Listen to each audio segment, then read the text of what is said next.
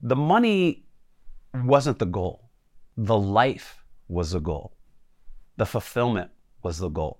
I've had many journeys about what will fulfill me and what the money's for, but ultimately it's just one variable out of what I would call the three variables: your wealth, your health, and your time. Like, how do I allocate those resources, right, over my life to get the most fulfilling life? And so I think a lot of people look at money as the goal, and it's not even close to the goal. The goal is a fulfilling life. Welcome to the School of Greatness. My name is Lewis Howes, former pro athlete turned lifestyle entrepreneur. And each week we bring you an inspiring person or message to help you discover how to unlock your inner greatness. Thanks for spending some time with me today. Now let the class begin.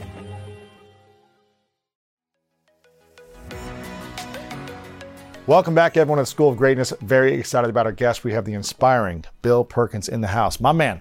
Good to see you, brother. Great to see you. Great to see you, man. For those that don't know you, you have done amazing things in business and financially over your life.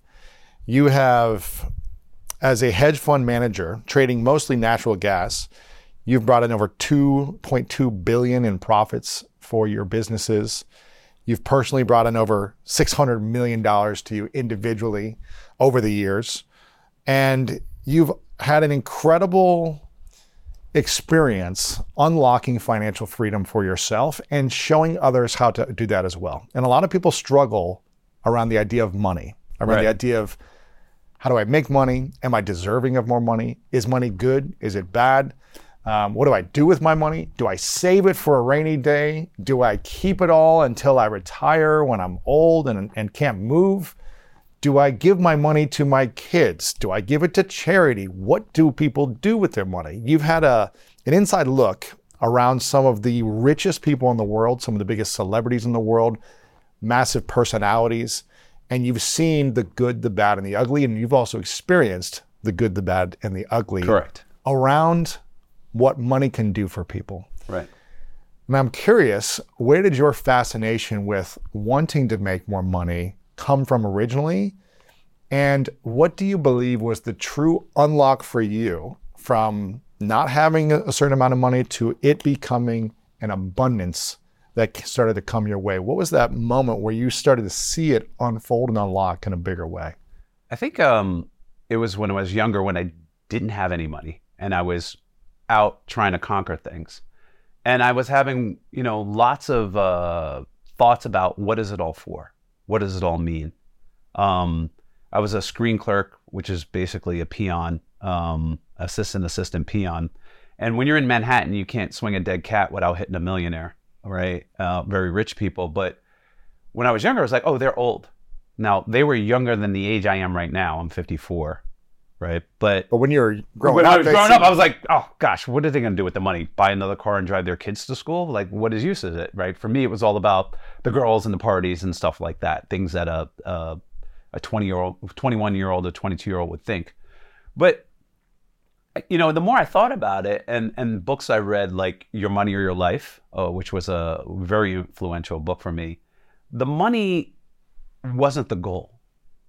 The life was the goal. Mm-hmm. The fulfillment was the goal. And so once I realized... Money was the tool. Yes. Money it's like hammers and saws, right? Like, you can keep buying hammers and saws, you can go to the hardware store, but the hardware store, the tools that you get out of there, that's not the goal. The goal is the house and the things you build, right? And so money is the tool to build your life, right?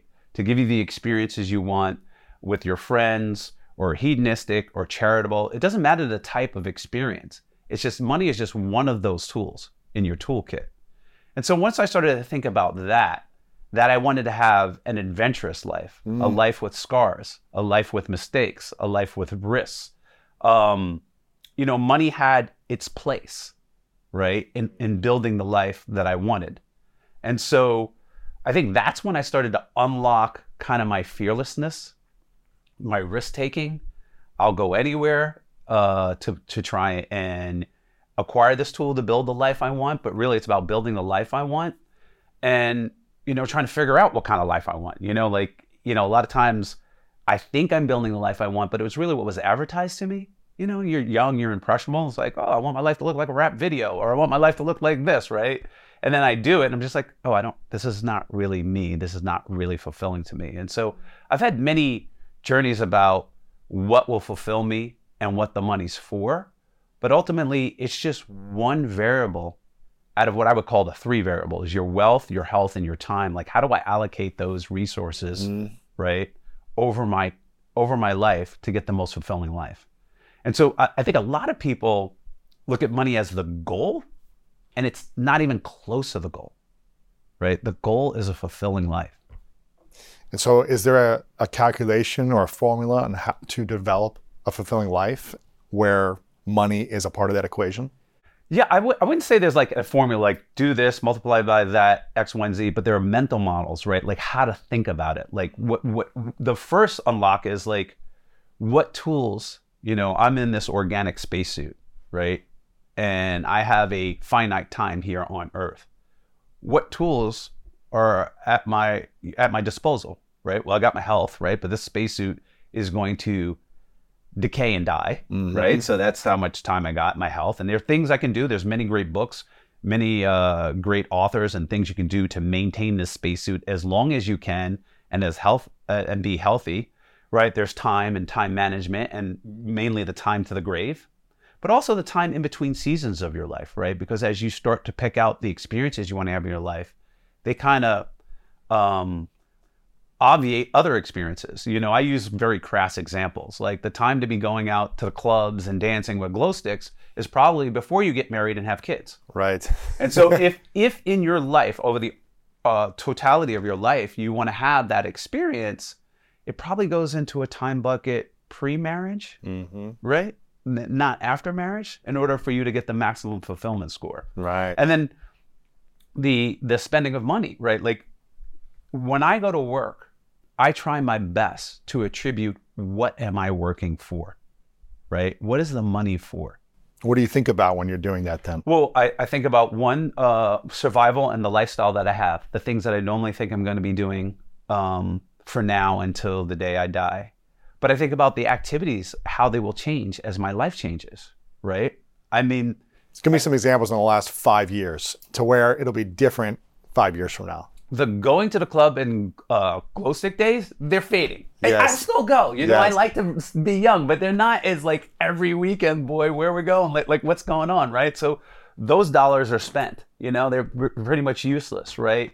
And I like hiking. I like traveling to different places and seeing different cultures. And so I do a lot of like physical activity while I'm there. When I visited Paris and I was there for the summer, I used to take a leisure learning class, and I'd put my books on my back and I'd walk to class about 3 or 4 miles. Wow. And I'd walk around the city with the students, etc. I cannot do that enjoyably today. Why not? My back, my body's deteriorating. I can do 6 miles, like I can do it, but it's not enjoyable, right? It's not like I can't do it. It's not as enjoyable. It's not as fulfilling to me. Yeah. And so a trip to Paris, walking around 8 or 9 miles, my knees start hurting, a little swelling, etc. I don't get the same exact fulfillment that I did some time ago. We could just draw the line out. That's going to shrink and shrink and shrink, right? And so I know that trips that involve that type of activity, I need to be spending that money today, not in the future. Right. Right. And so these are the type of things, I think about, like, okay, the physically demanding trips and fulfilling things now, I need to be doing those now, getting those experiences under my belt now, and not be pushing them out until I'm 66, 72, right, 81, if I make it that far. Right. And so I think a lot of people will look at on autopilot or not thinking about these things. They think they're going to retire one day and then their life is going to look like a carnival commercial. And they have perfect health when they're 60. No. No. Well, I mean, even perfect health when you're 60 is a lot different than perfect health when you're 40, 50, 20, 30. Right. And so as your health declines naturally, the activities that you can do or that you will like change. Right. And so you don't need money for those experiences, right? In the future, you need them now, right? When I imagine if I'm anything like my parents and my ancestors, I'm going to enjoy just visiting grandkids, talking about the old days, Yeah. etc. And so what I'm trying to do is create what I call memory dividends. Having an experience now, not only do you get enjoyment from the experience when you do it, you get a piece of that enjoyment every time you bring it up, every time you discuss it. Like, I went on this trip and this happened and we got stopped by the security guard and we had to sleep overnight and we met this other couple and it was great and we had a good time, and you tell that story. And that creates another experience which also gives you joy. And so when you invest in experience, not only do you get the joy of that experience and the fulfillment experience, but you get what I call the memory dividend every time you access that experience through your memories. Right. And much like investing in a bank or a stock that pays dividends, investing in experience pays a dividend. And so these mental models, right? Like, it's a lot to remember, right? Like, what do I do? I do an experience now. I just come with a formulaic way of thinking, not a formula of like, okay, how do I think about the totality of my life? What experiences belong where? And what will be the most fulfilling for me? So if someone's in their mid 20s, early 30s, right? And they're in this kind of 10-year range. How can they start thinking about this? Maybe they've just said, you know what, I'm just hustling. I'm going after money right now, or a career just to make money, that I'm spending it all. I don't really have much in savings yet, but I know I should be investing. But how can they start to think about the formula for their life in terms of maximum enjoyment or fulfillment, these memory dividends, which makes a lot of sense to me, without being broke the entire time? Right. So for each person in each profession, right, like there's certain situations where people have pensions, guaranteed jobs, et cetera, and career progression, right, where their salary is going to be going up. And they're also going to have their own health, right? Like they're very healthy, not that healthy, et cetera. And what they're trying to do is thinking about, okay, what experiences in the 20 to 25 bucket, or 25 to 35, or whatever, any way you want to break it up. What experiences belong now, okay, that I should be doing now and gifting the memory dividends to my future self? Interesting. Or what things am I doing now that are robbing my future self from stability, and causing worry, right? And so there was a period in my life when I was in my 20s, I was seesawing, right? I was like saving too much. I was borrowing from my poor self to give to my future richer self, which did not make any sense, right? Right. And then I went from I'm going to party and going crazy and I'm spending every single nickel I made, right? To creating future instability for myself by not saving. And now, so for each person, their career path, their earnings potential, etc., that will be different. But the thing is to get off autopilot and be thinking about it. Right. And maybe you're fumbling your way through it for a year or two. You're like, okay, I'm not sure what it's going to be, but I'm paying attention to what I want right now in the future. Right. Like, so, people will have other experts, like a financial planner. A lot of times the financial planners are about, let's maximize the money. It'd be like, that's not the ultimate goal. The goal is to maximize fulfillment. Yeah. And so they will keep you safe and maybe you'll save a certain amount of money, but you're the driver. You're responsible for your own life.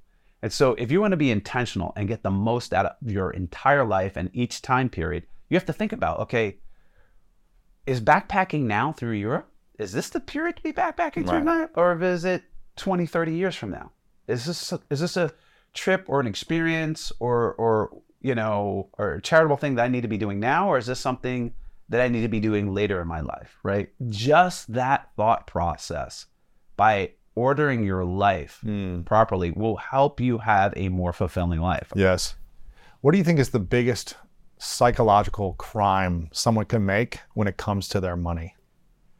I think the biggest psychological crime is people fear running out of money instead of fear of wasting their life. And so, they have this fear of embarrassment of like, I'm going to run out of money and I'm going to be broke, or I'm going to do X, Y, and Z, instead of fearing like, I am wasting my life. I have, we were talking about the 20 to 30 bucket. I'll just, this is it.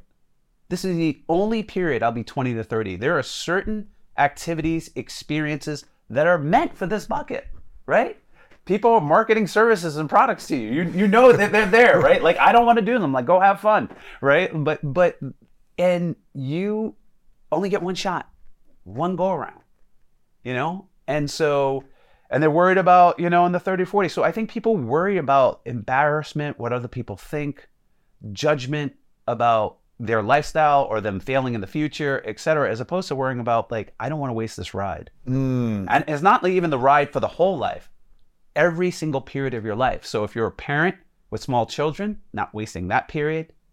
With teenagers, I know a lot of us would like to waste that period and just be like, can we get through this period? But that period, and then, eventually you don't have kids in the house anymore. And that's a different period of your life. And there's different activities and different opportunities that go. And I often say, life is like Tetris, right? Like if you were in heaven, let's assume this heaven, and you're about to come down to earth as a human being, and God's like, here's the bucket of experiences. And when I use experience, I mean choices, right? I mean it in the broadest sense. Hedonistic, charitable, whatever. Yeah. And you're like, oh, the infinite bucket of experiences. I want to go hiking. I want to play tennis 1,000 times. I want to have sex a jillion times. I want to do all these things. You're throwing them into the experience bucket. I want to start a business. I want to go to school, blah, blah, blah. And it's full. And God goes, great. You can have all those. You just have to get the order right. So life is like Tetris. You remember the game Tetris? So you had to get the shapes right. Life is that way. Like if you don't have the experiences at the right time, they run to interfere with each other, or your ability to do them disappears. So you can have all the money in the world, right? When I was in St. Petersburg, Russia, this is before the war, beautiful city. And one of the things about Europe is like, things they allow you to do would be completely illegal in the United States. Right. There's no like safety laws or whatever. So you can climb these steps, walk around the churches, and then walk around the balcony. It's beautiful. It's amazing. It's like, wow, I can't believe we still get to do this. And it was like 115 steps. I remember it was an odd number. I think it might have been 111. But and there were like 6 or 8 tour buses of senior citizens, coming to go see the museum and this church. Not a single one climbed those steps. Not a single one. So their trip to St. Petersburg was entirely different than my St. Petersburg trip. Their experience, the information they got to process, the things they got to see was totally different. I'm not saying it wasn't enjoyable, but perhaps in a city that allows you to roam around and do these things and go on cliffs and overlook type of things and you enjoy it, perhaps that trip should have been taken much earlier. Wow. And so, that's an example of getting the order right. Yes. Getting the order right and making sure you're using your money at the time where you're able to use it the most effectively, yes. Right? It's getting the most out of that tool. Right. The tool of money. Your ability to convert your money into meaningful, fulfilling experiences decays over time. So, your brain reaches mental maturity around 28. Your body is physical maturity around 33. So if, by and large, if you were in the best shape of your life at 33, that is the top. Then you go into plateau and decline. I will never, ever, unless, new technology, gene therapy or whatever, but be in better shape than I could have been at 33, right? It's over. It doesn't mean you can't be in still great shape. No, you still be in great shape, but I'm just saying my ability to do certain, like, listen, I can get, I was recently. You're not playing college football anymore. No. Last year I was like in great shape. I got down to like a 9% body fat. My cardio VO2 was over, but my lazy 28-year-old self will smoke myself in a ring. Really? Like smoke myself, right? Like you just doesn't need to warm up. Just go, not stretching anything, right? Like, right. And then on top of that, if I race them, I'm sore afterwards. Like my knees hurt. You need to recover for a week. But yeah, cartilage, in the back is kind of, all those things, right? But he's just hopping around, no sleep, able to do whatever. Yeah. He's just like that guy. He's so lucky. He just doesn't know how good he has it. Right. And so. I think about these things, and sometimes there's very small things. Like I was at a place where my friends were going to go wakeboarding at my 50th birthday.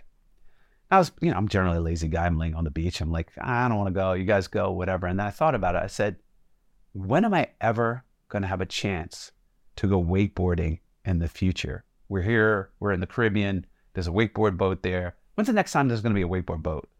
Maybe 2 years from now, 3 years from now.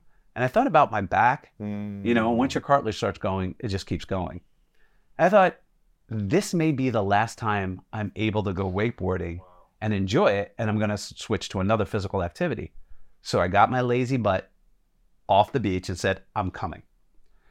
I did a jump. I landed a jump. I was happy, it surfed. And that was the last time I will ever go wakeboarding because of the speed of wakeboarding. And so now I wake surf, which is a lot slower speed, and I can do it later on in my life. But my wakeboarding days are gone forever. Wow. And had I not done it at that time, it would have been years and years before, but I'm wakeboarding. And so I got all the enjoyment, all the memory Devons of that trip, hanging out with my friends, etc.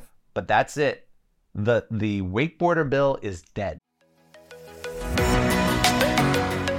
Range Rover Sport leads by example. Picture this. Assertive on-road performance meets commanding all-terrain capability. That's the third-generation Range Rover Sport, which is the most desirable, advanced, and dynamically capable one yet. This vehicle redefines sporting luxury, offering an instinctive drive with engaging on-road dynamics and effortless composure. Now available in sleek, new Stealth Pack, Carpathian gray exterior wrapped in satin protective film with black accents and black brake calipers. Inside the Range Rover Sport, advanced cabin technologies like active noise cancellation and cabin air purification offer new levels of comfort and refinement. And let's not forget about the award-winning Pivi Pro infotainment system. Enjoy a dynamic drive in total comfort with optional 22-way adjustable, heated and ventilated electric memory front seats with massage function. Wow, that's like a spa day while on the go. Design your Range Rover Sport at LandRoverUSA.com. One of my favorite parts about my job is that I get the opportunity to travel a lot. And in fact, I'm recording this right now while I'm in Mexico. And actually, I was thinking about something that I wanted to share because I get a lot of questions from so many people about different side hustle ideas. So here's one for those of you out there that are on the go a lot like I am or traveling a lot. When you're staying in your Airbnb on your trips, have you ever thought about how you could be making extra money by hosting through Airbnb while your home is vacant? If you're interested in an extra stream of income, Airbnb hosting is an easy place to start, and it's like giving your home some company while you're away. Your home might be worth more than you think. Find out how much at airbnb.com/host. But now you have that memory dividend Yes, that you now- can tell this exactly. story to me, Correct. and you can think about that story for the rest of your life. Yes, and I can also use it as a teaching tool, right? So for people who are still, got all their cartilage, and No broken bones, no broken bones or anything like that. Like, hey, the time is coming where whatever activity it is, it will be the last time for you. Yes. And you'll be moving on to other activities, right? So I'm a wake surfer, maybe golf, And whatever. maybe you're just a boater eventually, yeah, right? It's like, you're just yeah, like- exactly. Your book has really taken off in the last few years since it came out. It's called Die with Zero, Getting All You Can from Your Money and Your Life. And I want people to get a few copies of this because I think there's been this misconception of like, make as much money as you can and save it for as long as you can so that you can enjoy the rest of your life when you retire at 64 or 72 or whatever the retirement age is, right? This kind of concept, save, save, save, invest, which I'm a big fan of saving and investing. Yes. So that it will pay me dividends now and in the future. And so I won't stress or have worry about money. But I think people take it to extremes sometimes. Correct. And they don't enjoy their time. And they get the bucket list and the time bucketing backwards. Correct. And so why should we be thinking about die with zero? And the idea of having nothing when you die for some people seems selfish. What about leaving money for my kids or for charities or, am I going to leave my family with nothing? What does that say about me and my legacy? Right. So what is your thoughts around, these 17 questions I just asked around, how we should be thinking about money for retirement, how we should be thinking about money for leaving it behind, how we should be thinking about legacy, and how does having money in the bank when you die connect to legacy? What's your thoughts on that? So I'm going to go first, which is on everybody's mind. And one of the number one questions I get is like, what about the kids? And there's a chapter called What About the Kids? And it's about charity and kids. And so the same laws of physics that govern your body govern your kid's body. Okay? So they're going to grow. Their brains are going to eventually mature. Trust me, parents. Their brains will eventually mature. How right? many kids do you have? I have two. I have two, 16 and 19. Yeah. And their bodies will reach physical maturity, and then they will plateau and start to decline. So if your body is unable to convert the money into meaningful experiences as you age, right? Like your physical ability to either enjoy them or do them goes down. The same is true for your kids. So actually giving a smaller amount to your kids at an earlier age will be more impactful and more fulfilling than waiting till you kick the bucket and they're 66 or 65 or 60, right? And 2/3 or more of their life has gone by, right? So what I advocate for is that be intentional. You want to give your kids fulfillment, a fulfilling life and choices. So whatever you're going to give them, some people are like, I'm not giving my kids anything. They got to make it. I got to make it. They had to make it. But whatever you're going to give them, give it to them at the right time. Mm-hmm. Timing is important. And so I advocate, somewhere between 25 and 33, right? Some kids are very mentally mature and they can handle money when they're younger and it's going to be fine. And some are a little bit later in life, right? But at a certain point, it's their life, right? You've done your best to prepare them to navigate the world. They're their own person. If they want to light it on fire, let them light them on fire. If they want to do this, and they're industrious, et cetera, let them do that. But it's their adventure. And that money has the most impact when you give it to them then. And also your legacy. People are like, I'm working hard for my kids. They're 60, I'm working hard for your kids. Like, well, part of the legacy and the fulfillment from your kids is spending time with you. Moments for you, not you going to work, you with them, memories with them. So in some situations, in a perverse way, you going to work to make more money to give your kids when you die is actually taking away from the fulfillment. Wow. And diminishing your legacy. Interesting. Right? So we have to be really intentional and think about, what are we trying to do with giving our kids money? And 6-year-olds are not kids. You know what I mean? So yeah. I think one of the most asinine things we do, or the most autopilot, not living with intention things we do, is wait till we die to transfer assets to our kids. Interesting. Right? And that's the same thing with charity. Like, charity is now, right? People are hurting now, dying, starving, whatever the issue is that speaks to you, it is now, right? So, I give kind of examples as like, imagine the people that donated to, funds for polio said, I'm just going to wait till I die. And then more kids have polio, right? There's people, and I just use that as an example. And even if it's into education, the returns on education or a human being educated right now far exceeds any market return that you can make.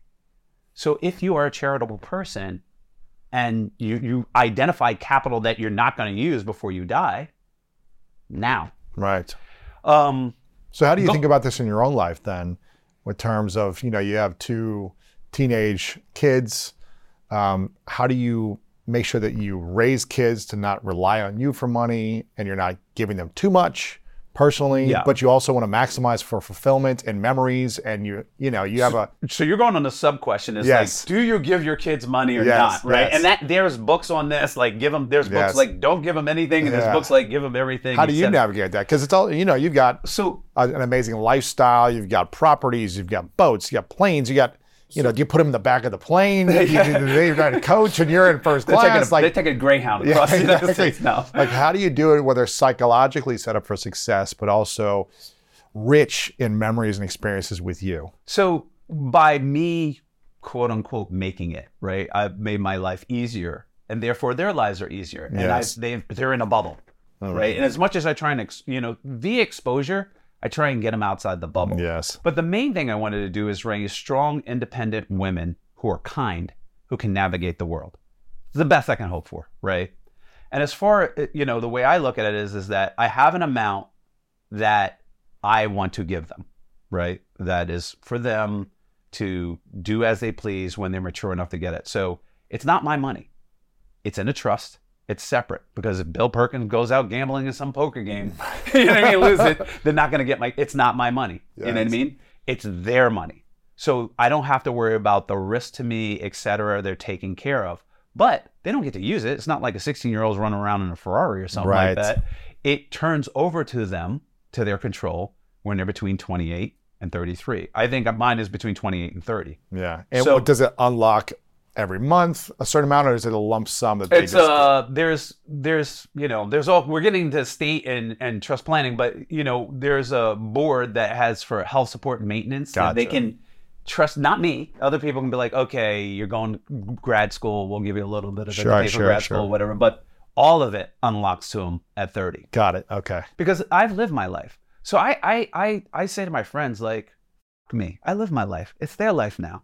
If I'm going to give it to them, if it's a real gift, it's theirs. Right. When they're able to handle it, I'll give it to them. And they're like, well, what if they can't handle it? It's too late. It's not like at 40, it's going to help them anymore and their health is declining, right? So I'm just like, let them have the adventure they want to have with the resources that I'm willing to give them. Mm-hmm. So I don't tell people, hey, you have to give your kids money or not. I just tell them the when. Yeah. The when is very, very important. Yeah, and it's your responsibility, I guess, as a parent to educate, teach, train them to be kind, thoughtful human Strong, beings. independent, exactly. And hopefully they're able to make those decisions by then. And that's, in some way, your responsibility as well to oversee that up until 30 or whatever that time is. Well, right? I mean, it's at a certain point, your job is done. Right. And the raising, and adults. they're their own person. They're right? adults. They're adults, Yeah. right? They're not going to listen to you anymore. They're not going to listen to you anymore anyway, right? Like you're on the advisory committee, Yes. right? I think I'm already on the advisory committee.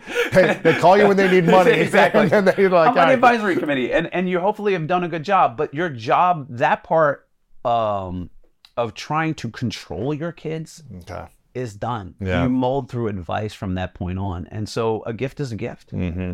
and my gift is set.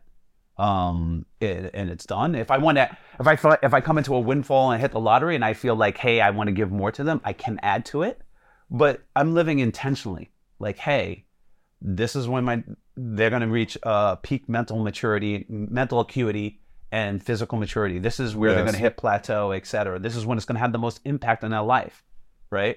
Right. It's going to have less impact on their life because it can't even convert it into the experiences they want later on in their life, right? And so it's their adventure, right? Their adventure to have. I don't want to control people from the grave. Yes. right. Like, Here are the rules. Here are the rules I set forth. You must do this. I'm just like, what kind of human being does that? Like, tries to control another human being with money, right? Wow. I want them, like, you've done your training, have the adventure you want to have. Right. And so that's how I think about that. Now, the having the zero part is, one of the 17 questions. Yes. is if I spend, the only thing I have is my life energy, and that's the time I have here on planet, right? On this planet, the minutes, etc. So if I spend that time going to work, let's say I'm just digging holes. I'm digging holes, and they give me this thing called money. It could be Chuck E. Cheese token, it could be anything. They give me this thing called money. And then I just hold it, and then I die with it. I've essentially wasted my time digging ditches, right? I've worked for no reward, right?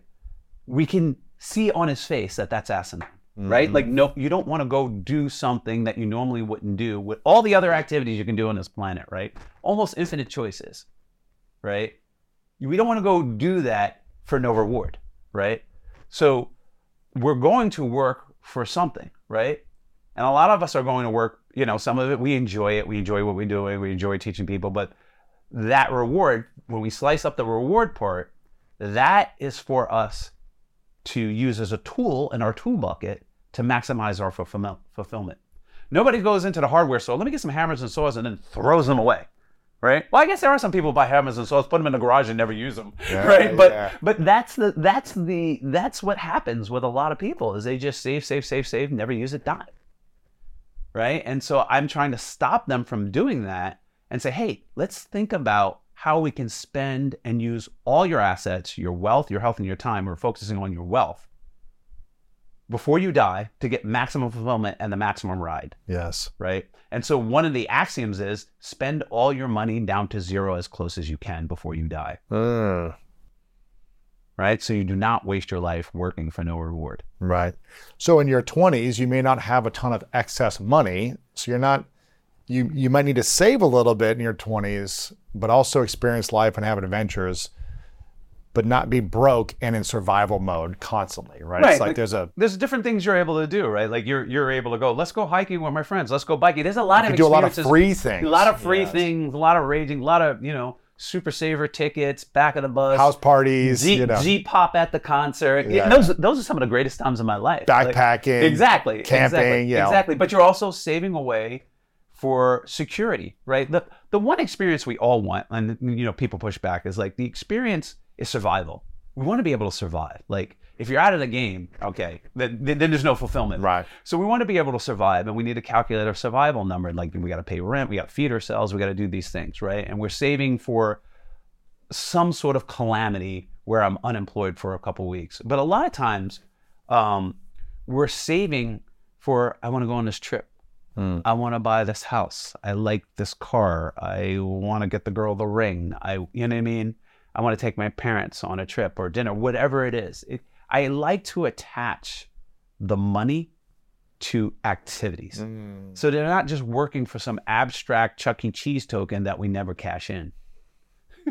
Right? You've been to Chuck E. Cheese. Yeah.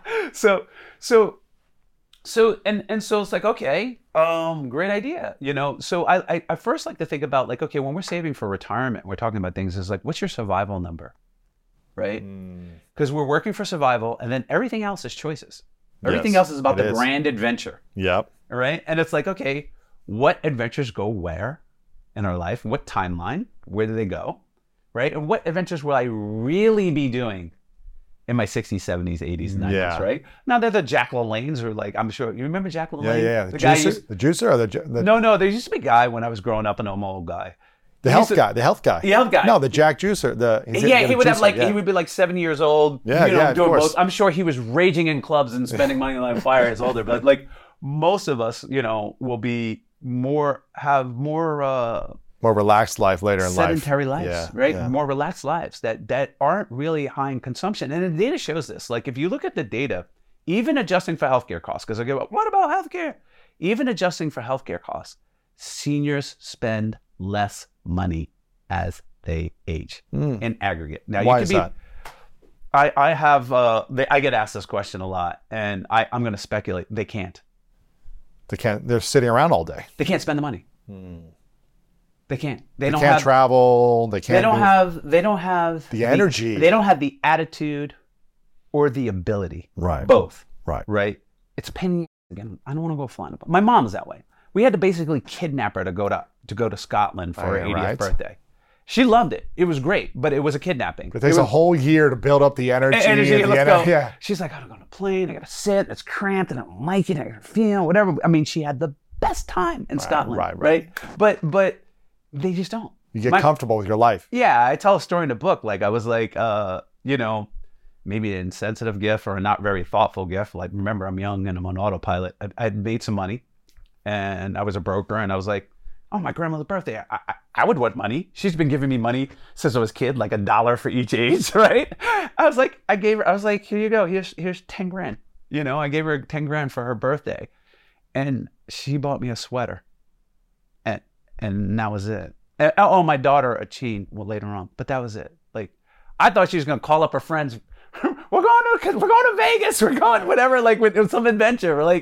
And I was just like, I'm an idiot. I was a complete idiot. Like, I just realized, like, oh, wow, like, the money was almost useless to her, right?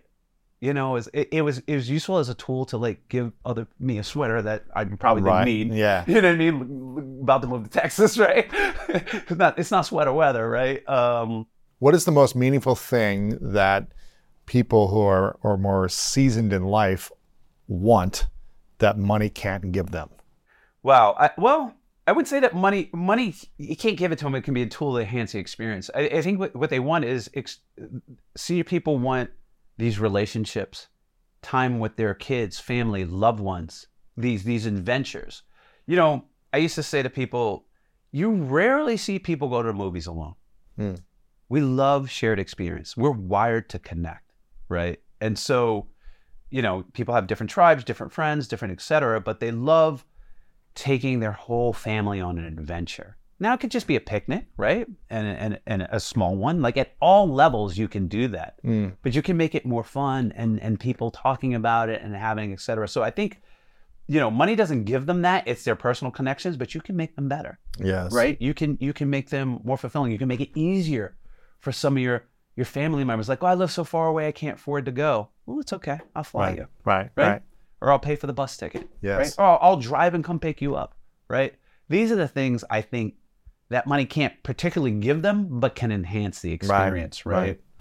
When you were talking about this kind of generational fear of our grandparents from the Great Depression to our parents to, all these different fears that were passed down generationally or conditions around money, right? Beliefs around money. Right. Save it for a rainy day, retire with money, all these different things, which seemed to make sense back then. Right? When maybe it wasn't as abundant or they were in scarcity, right? Or in survival mode. So maybe that made sense for a period of time for them, but it seems like there's more money available now than ever before. There's more printed physically available than ever before. That's for sure. And there's more ways to make money than ever before. There's more side hustles, side gigs, creative endeavors that people can do to make money. What was the actual moment where you broke the generational conditioning around scarcity and unlocked it into abundance for you, where it converted into money entering your hands and your bank account? I think it's weird because I was a screen clerk. I think I was making like $16,000 a year, and then driving a limo at night to make ends meet. And my roommate at the time was a waiter, and he was making like $77,000 a year. And I was thinking, I can always wait tables, but I wasn't in it for the 16,000, right? I was in it for a career path to really make a bunch of money. And so it's a kind of weird thing. And I was kind of like, if I lose my ego, which I had no ego back then, I was driving a limo, I was driving at night. I was like, if I lose my ego, I can always get a job. I can always get a job. I'm not going to be completely busted, right? I might be poor and I've been broke before and I'm okay with that. And I've had great times, right? Like, I'm good friends, we goof off, do whatever. But it gave me kind of this freedom. Like there's this safety net of like, I will be able to find something, right? And I remember one of the FCMs, I worked for this guy named Mark, and he was like, I used to be a garbage driver. If they shut this place down, I can always drive a garbage truck. You know what I mean? Like, so, if I lose my ego about like, I'm too proud to do this job, right? Then I can always go work. Yeah. There's way more jobs and way more opportunities, and I don't have the fear of like moving to another place to get the job or going to another place, et cetera. It's painful for a lot of people. And people have the fear of going into a new environment and moving, which I think limits them to only local opportunities. But for me, I was like, I'll go anywhere for the opportunity. I'll go to Siberia, I was one of those dumb, young, ambitious people that will like, put me on the moon, I will trade, right? And so like when I got the chance, I was in New York City. I left, didn't know anybody, had a mattress and an empty room, and I'll be there. Sir, yes, sir, let's go, right? And if that didn't work out, so what? Right. So an adventure. I want the scars. Like I want like a life with no mistakes. To me, is a uninteresting life, an unfulfilling life, actually. Yeah. Like you haven't touched your limits. You don't know what your limits are because you never failed. Yeah. If everything's always working out and you fail, it's like, well, you never touched your limits. You never really sent this thing until you run so hard where you throw up and you're about to pass out, which, it did in college when they used to make you run, back and forth. You don't know your limits, right? Like you don't know when you're struggling with the weights, right? Like physically, but like also emotionally, like until you've said, I love you first and you've gone through the break and you've done everything you can for the relationship. Like you just don't know, like this is as much as I can give in a relationship. Yeah. Right. This is as much as I can do. This is as far as I can go figuring out this business. I need to bring in help or partners or whatever, all those things. And so, wanting a fulfilling ride is the goal, right? Literally the money. The money is only a tool to get the fulfillment. Now, I have fancy fulfillment things, right? And to do it, but and I am learning how to use that tool to drive my fulfillment. But I'm also learning, hey, from other professionals and other verticals in the health, like, how do I optimize my health? There's time management books. How do I optimize my time? And then even in the what bucket, there's like, how do I get the better deal to get the same experience and the same fulfillment points when I go to Greece? No, don't do that hotel, get the Airbnb, it'll be nicer and you actually have more fulfillment, it'll be cheaper and you have more money for the trip to Japan, right? So I'm just saying, like, at the macro level, this is how these things interact and this is how you should be thinking about the arc of your life, but then you can go into each vertical and sub-optimize. Yes, absolutely. Right? And so... but what was that psychological moment for you where you realized, I'm actually good at making money? Oh, wow. And not like, okay, I'm making 16 grand a year and I'm working at nights, driving a limo but actually I'm breaking through the generational conditioning that I live in scarcity to now I live in abundance or have the potential to live in abundance. How did you learn that you were worthy and deserving of more money? How did you learn that you were capable of generating wealth? Oh, wow. I don't know if I learned it or I just believed it and it became. Really? So I always tell people, like, I think one of my advantages was that I was delusional. And so they're like, what do you mean? I was like, I believed I can do it. And that drove my decisions. Now, that didn't mean I was going to be successful. I could have easily believed I was done it and just never have done it, right? Yeah. Tried 100 times. And failed and broke and yeah. But the fact that I had that delusion and that belief that I can do it, that you could throw me in a desert and I'd have a fighting chance. I'd figure it out. I'd drink my own pee. I'd do whatever. You know what I mean? Like, right. I'm just whatever it takes. Whatever it takes. I'm just going to do it. Like, I had this delusion that I could do it. And because of that, the drinking the pee got him. Sometimes you got to drink your pee if you're in the desert and you're dying of thirst. Rehydrate. Eat the bugs, right? Right, That delusion set me the course to try and to learn. And so when I was learning, it wasn't like I couldn't learn this or I couldn't learn options trading or whatever. It's like, I can do this. I can do this because I had this delusion.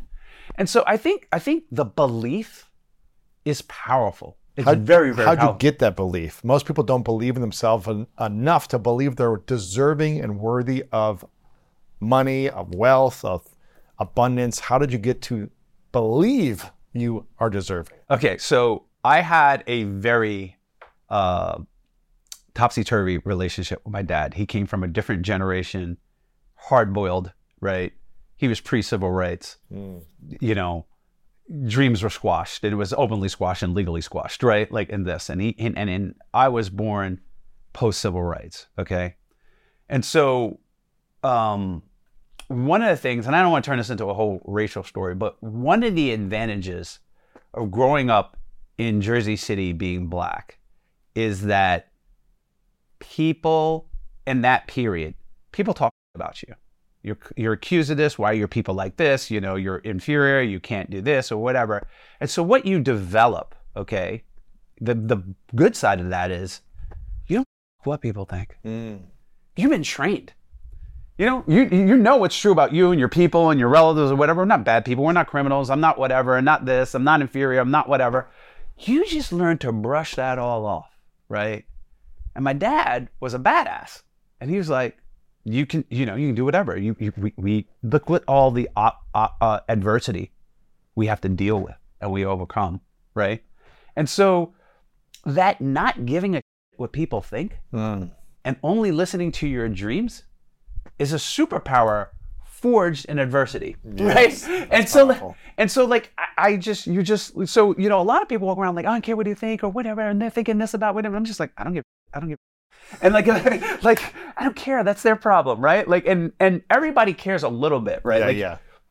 To the extent that people's thoughts will interfere with my priorities, I care more, right?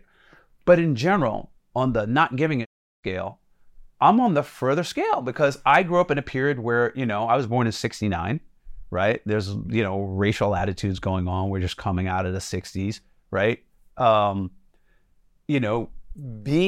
Having that and then just having to deal with that prepares you, for this period Right. Of like, I'm not afraid to look like a fool. You guys thought I was a fool. You thought I was a fool at birth on skin color. You thought I was inferior at birth on skin color. You thought this about me on skin color. So you just don't give a shit.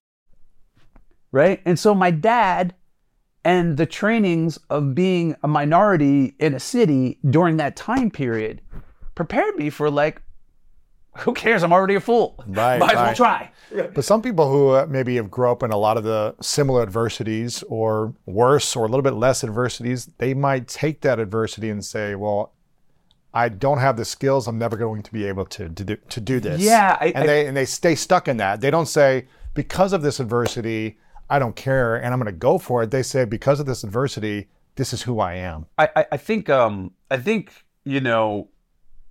it's I think the victim story is marketed to people, and if you don't take that victim story, I think they would have the same experience as me. Really?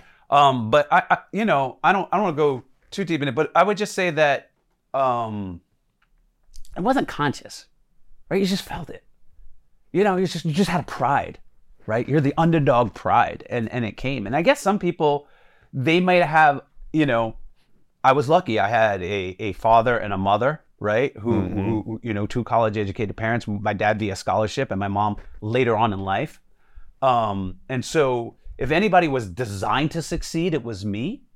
But there were, when I was led on my own and it's time for me to do it on my own or who moves from New York City to Texas to go, the decisions I made were kind of this, like, it can be done. When I had not that much experience, but I knew I can recruit people to build in to do this solar development project in the Nevada desert, right? And then sold it to Capital Dynamics, right? And made my friends and myself a good chunk of change, and also putting solar on the grid. Like, it's just this belief that you can figure it out and you can do it. And so I guess that there are some people who get dealt the clouds of inferiority and it stunts them. Yes. And I would hope that somebody somewhere along the line flips it for them, flips it for them and said, this is a badge of honor, man. Like, you got nothing to lose, right? Right. You got nothing to lose. You got no whatever. Nobody expects anything from you. So when no pressure. No pressure. This could be your greatest gift. This could be your greatest gift. And so for me, I think it my greatest gift was like not giving and my willingness to look like a fool. Yeah. Like, I'm just winging life like everybody else, right? Yeah. Like, I'm winging it, right? And so, and I'm trying to figure things out. And I wrote this book for me. And then I figured if I can, save my own life, like not waste my own life, and maybe it will be useful to other people. Yes. Right. But occasionally, I get somehow stuck on autopilot. Yeah. And I need to go back in the book, or my wife needs to remind me, like, hey, let's think this through. Let's get off autopilot. Yeah, let's get off autopilot.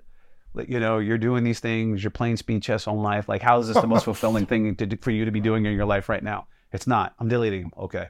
You know what I mean? Like, things like that, right? There's more things that are deeper than that. But I think that early experience and my dad gave me the confidence, seeing him do it in much harder circumstances, right? Much deeper clouds of inferiority, much more hard knock, like, to look at that. And then other people in life, like, I'm like, I go places and I get inspired by people who make it. A lot of people, they had this help, or they look for the thing that was the one piece of help, but they still overcame a lot. I'm like, wow, I'm pretty lazy. Like, if that person can do it, and look at all the advantages I have, born in the United States of America, growing economy, growing population, jobs, technology. I just was born in such a great era. Like, I'm like, I can ride this wave. I can surf this wave. I can do it. Yeah. I'm going to surf this wave of life and navigate it the way I want to go, And so I just had this delusional belief, and it happened to work out. It's amazing. You've been around a ton of wealthy individuals. Yeah. Billionaires, mega billionaires. And you've also been around a lot of broke people who are in a ton of debt, or people who've lost all their money. You've seen both sides of the spectrum. From your perspective at this stage, what would you say are the 3 keys to really making more money and also being fulfilled with the money you have? Okay, so 3 keys to making more money. I would have to say that, like, on the earning part, like, you know, there's a lot of people who speak better to making more money, but I will speak just more in terms of like psychology and belief. Is this belief that you can and you're entitled. And so when you think you can, you read the book. You read the business book, you read the so-and-so, you make the attempt, etc. A lot of people will just sit in the stands, They won't not take go that up to chance. bat, Yeah. they won't take the chance. Not only will you take the swing, you'll strike out and you'll do it again, and you do it again, and you do it again. I was just talking with somebody on Twitter and like, oh yeah, and I break bankrupt. And I was like, isn't it great that you're bankrupt and now you can still go out and earn and take another swing? Lose the ego attachment, get the fuck out there and let's rip it again. Yeah. And so that's what it is in America, right? Like there's so many people in failure stories and like Steve Jobs got fired and rehired, like things like that, right? Like all these learnings that you get, like, wow, you went to school. This is an expensive school, but let's go. You got subject matter expertise. What's the next thing? What's the next stream on your plate? Yeah. And so when you believe you can, you start to take actions that actually develop your ability to do it. Yes. And then so that is one. We've already been talking about it. You have to, there's a saying like, never tell your dreams to your parents that you want to do it, because even though they love you, they saw you as a teenager and you didn't take out the garbage, right? So they're always like, oh, you sure you really want to do that? Is this a safe job? Like, you have such a good thing going on. Like, you could just get a job at the post office or whatever. Like, they are afraid for you, right? To go on your adventure. They want to protect you. And they also seen you in your clown years, right? Not the new bad bald you, right? And so, and then also, as much as your friends and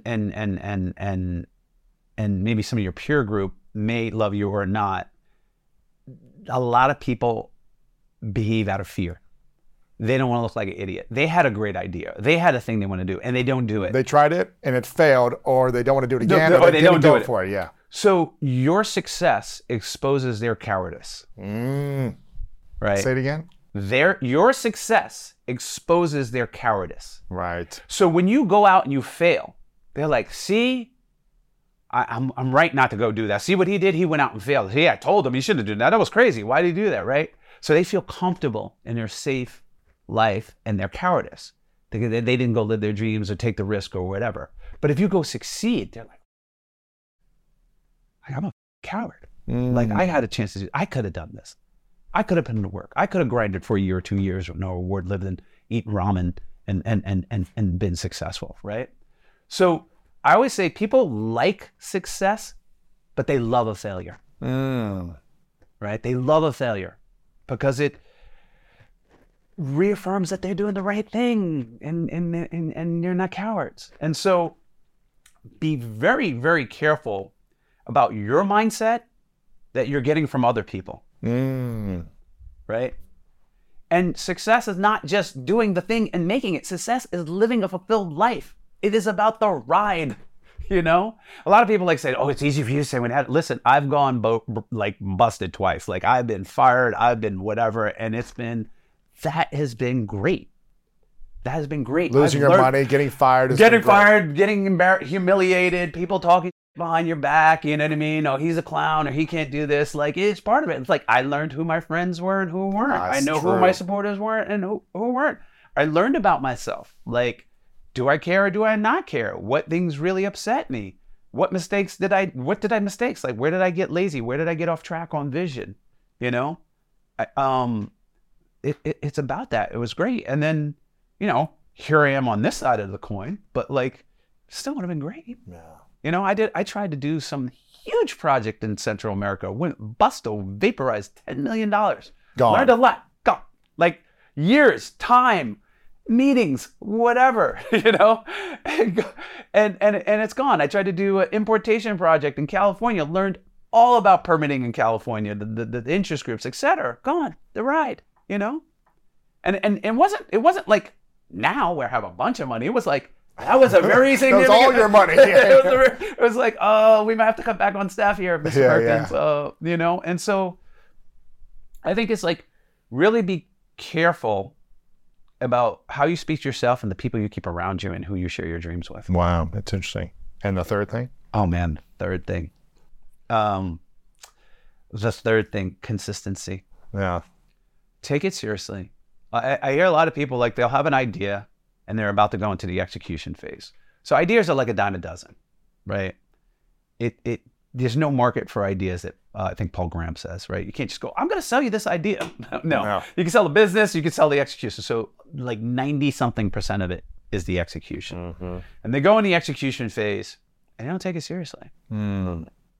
You know, this is your dream. This is your life. You know, people take video games, simple things, you know, party things more seriously than they'll take their dreams, right? And so if your dream is this business or this idea or like some way of making money, and it could just be like showing up for work on time, right? Like it doesn't have to be this like, I'm starting this entrepreneurial thing. It just be like, I want to be the best person, being consistent and taking it seriously. Yeah. Taking it very seriously. I think more money comes to you when you show the universe how consistent you are with what you care about. Use all your resources like as if your life depends on it. And the funny thing is, these are the hours of your life. So your life does depend on it. This is your life. This is the time period. And some people don't take, you know, I'll see guys come in with pitches or things. I'm like, did you do this? Did you use this resource? Did you do whatever? It's not like they couldn't have thought of it. It's not like they couldn't have done it. They just didn't because they didn't take it seriously enough. Yeah. You know? And so use all your resources at your disposal to drive your fulfillment. If your fulfillment is this job and making money or this idea, use all your resources at your disposal to make it happen and take it seriously. And so I think a lot of people are flippant with their own dreams. I don't know why. And I think it comes down to the, I've done it before too. I've done it in school. It's one of those things where like you have this fear that you can't do well, so you don't try your best. You know what I mean? Mm-hmm. Like they like, oh, I'm afraid of failing, so I'm just not going to do my best. And so when I fail, I can be like, oh, I didn't really try that hard. You know what I mean? Yeah. Oh, I wasn't really trying to lift it, you know, like that much. I wasn't really stretched out or whatever. And so you have this excuse that you didn't try hard, so that's why you failed. Right. And so it makes your ego feel good. And I've done that before, and I think other people do it too. Sure. I don't know if these are the 3 keys. I don't know what you could take out of that, but sure. I think it's something that, you know, people can take home with and like see if that applies to them. I love this. I'm so excited for people to read this. I've got a few final questions for you, but die with zero. It's a new approach to looking at your life and maximizing your wealth, your health, and your time.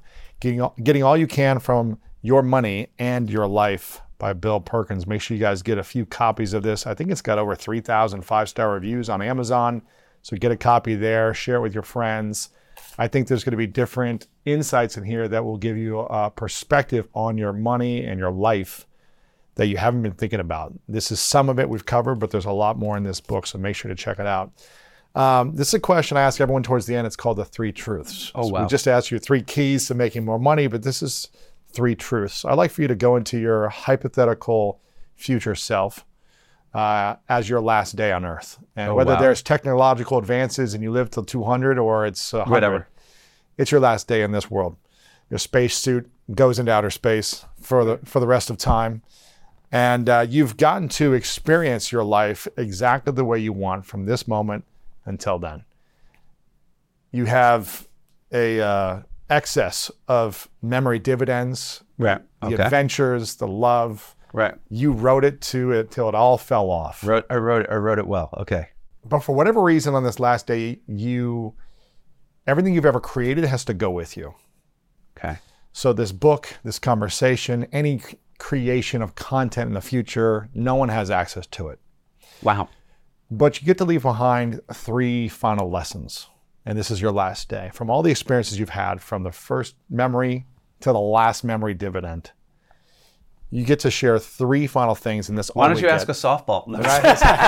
Make it easy for you. Well, you're giving me a softball here. Yeah, go ahead. So anyway. I call this the 3 truths. Okay, gotcha. What would be those 3 truths for you on the final day? Wow. No matter what the question, Love is the answer. Wow.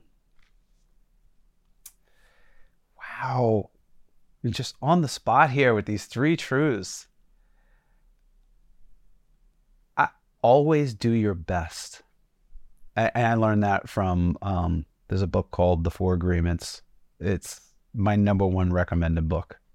But always do your best. And your best is different on different days. But if you do your best, you know, whenever I look back and somebody says, what do you regret? And a lot of people say, no regrets. I'm like, anytime I have a regret, it's always related to not doing my best. Mm-hmm. So if I got angry and I yelled at somebody, I didn't do my best. I kind of changed. You're not going to control myself. If I got fired or whatever, I didn't do my best. I got to figure that out. You know, I could have showed up on time or whatever, right? You know, relationships, you know, that went awry. I was like, I really didn't do my best, you know? And so always do your best. Oh my gosh. The final last truth. I'm gonna get technical here on this one. It's gonna be it's gonna come out of nowhere. I like it. It's gonna come out of nowhere. Life is movement. Life is experience. Life is essentially processing information. And the more movement and the more information you process, the more life you will have. Thus, the more fulfillment you can potentially have. So get out there and move.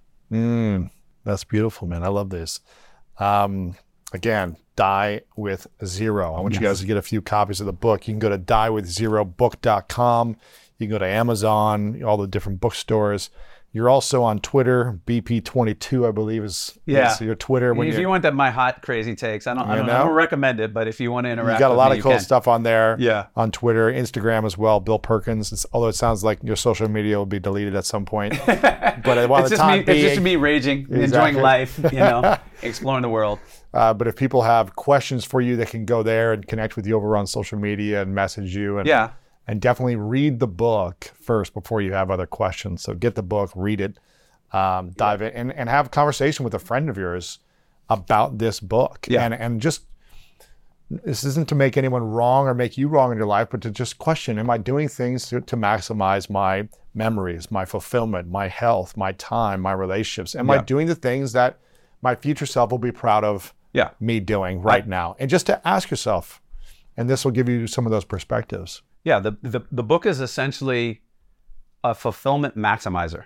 That's what I'm solving for. Here's these other variables. We can optimize for those, but we're really driving net fulfillment. It's net fulfillment over net worth. Yeah, I love that, man.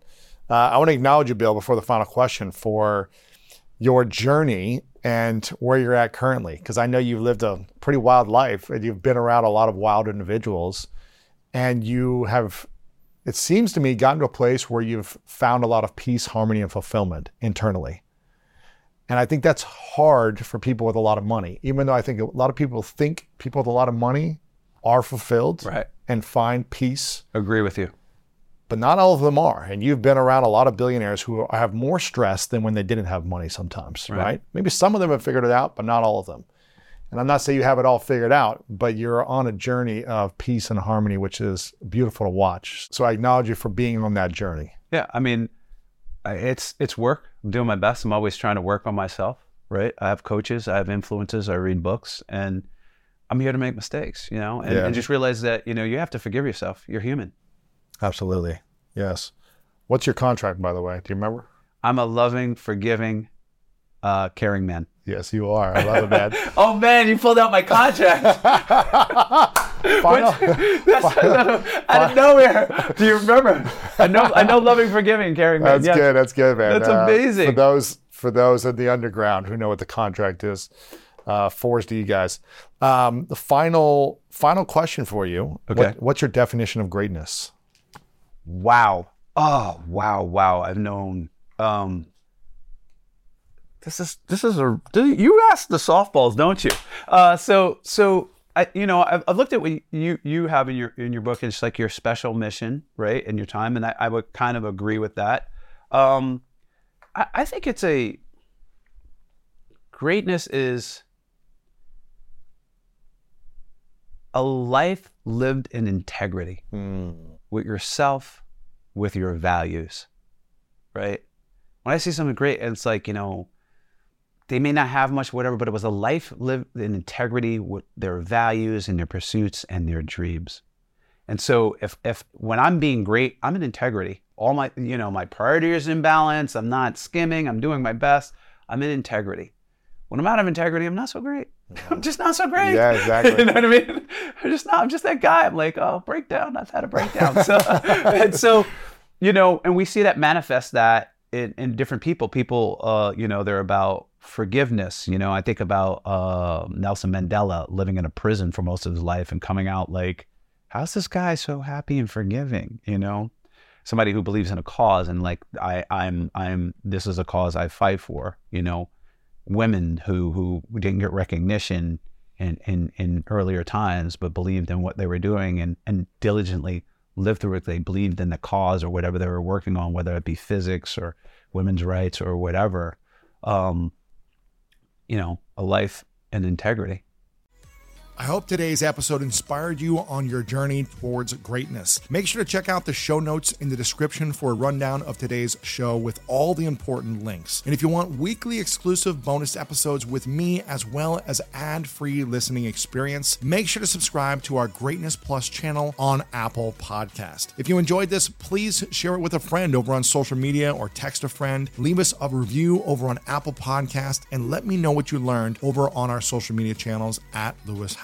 I really love hearing the feedback from you, and it helps us continue to make the show better. And if you want more inspiration from our world-class guests and content to learn how to improve the quality of your life, then make sure to sign up for the Greatness newsletter and get it delivered right to your inbox over at greatness.com/newsletter. And if no one has told you today, I want to remind you that you are loved, you are worthy, and you matter. And now it's time to go out there and do something great.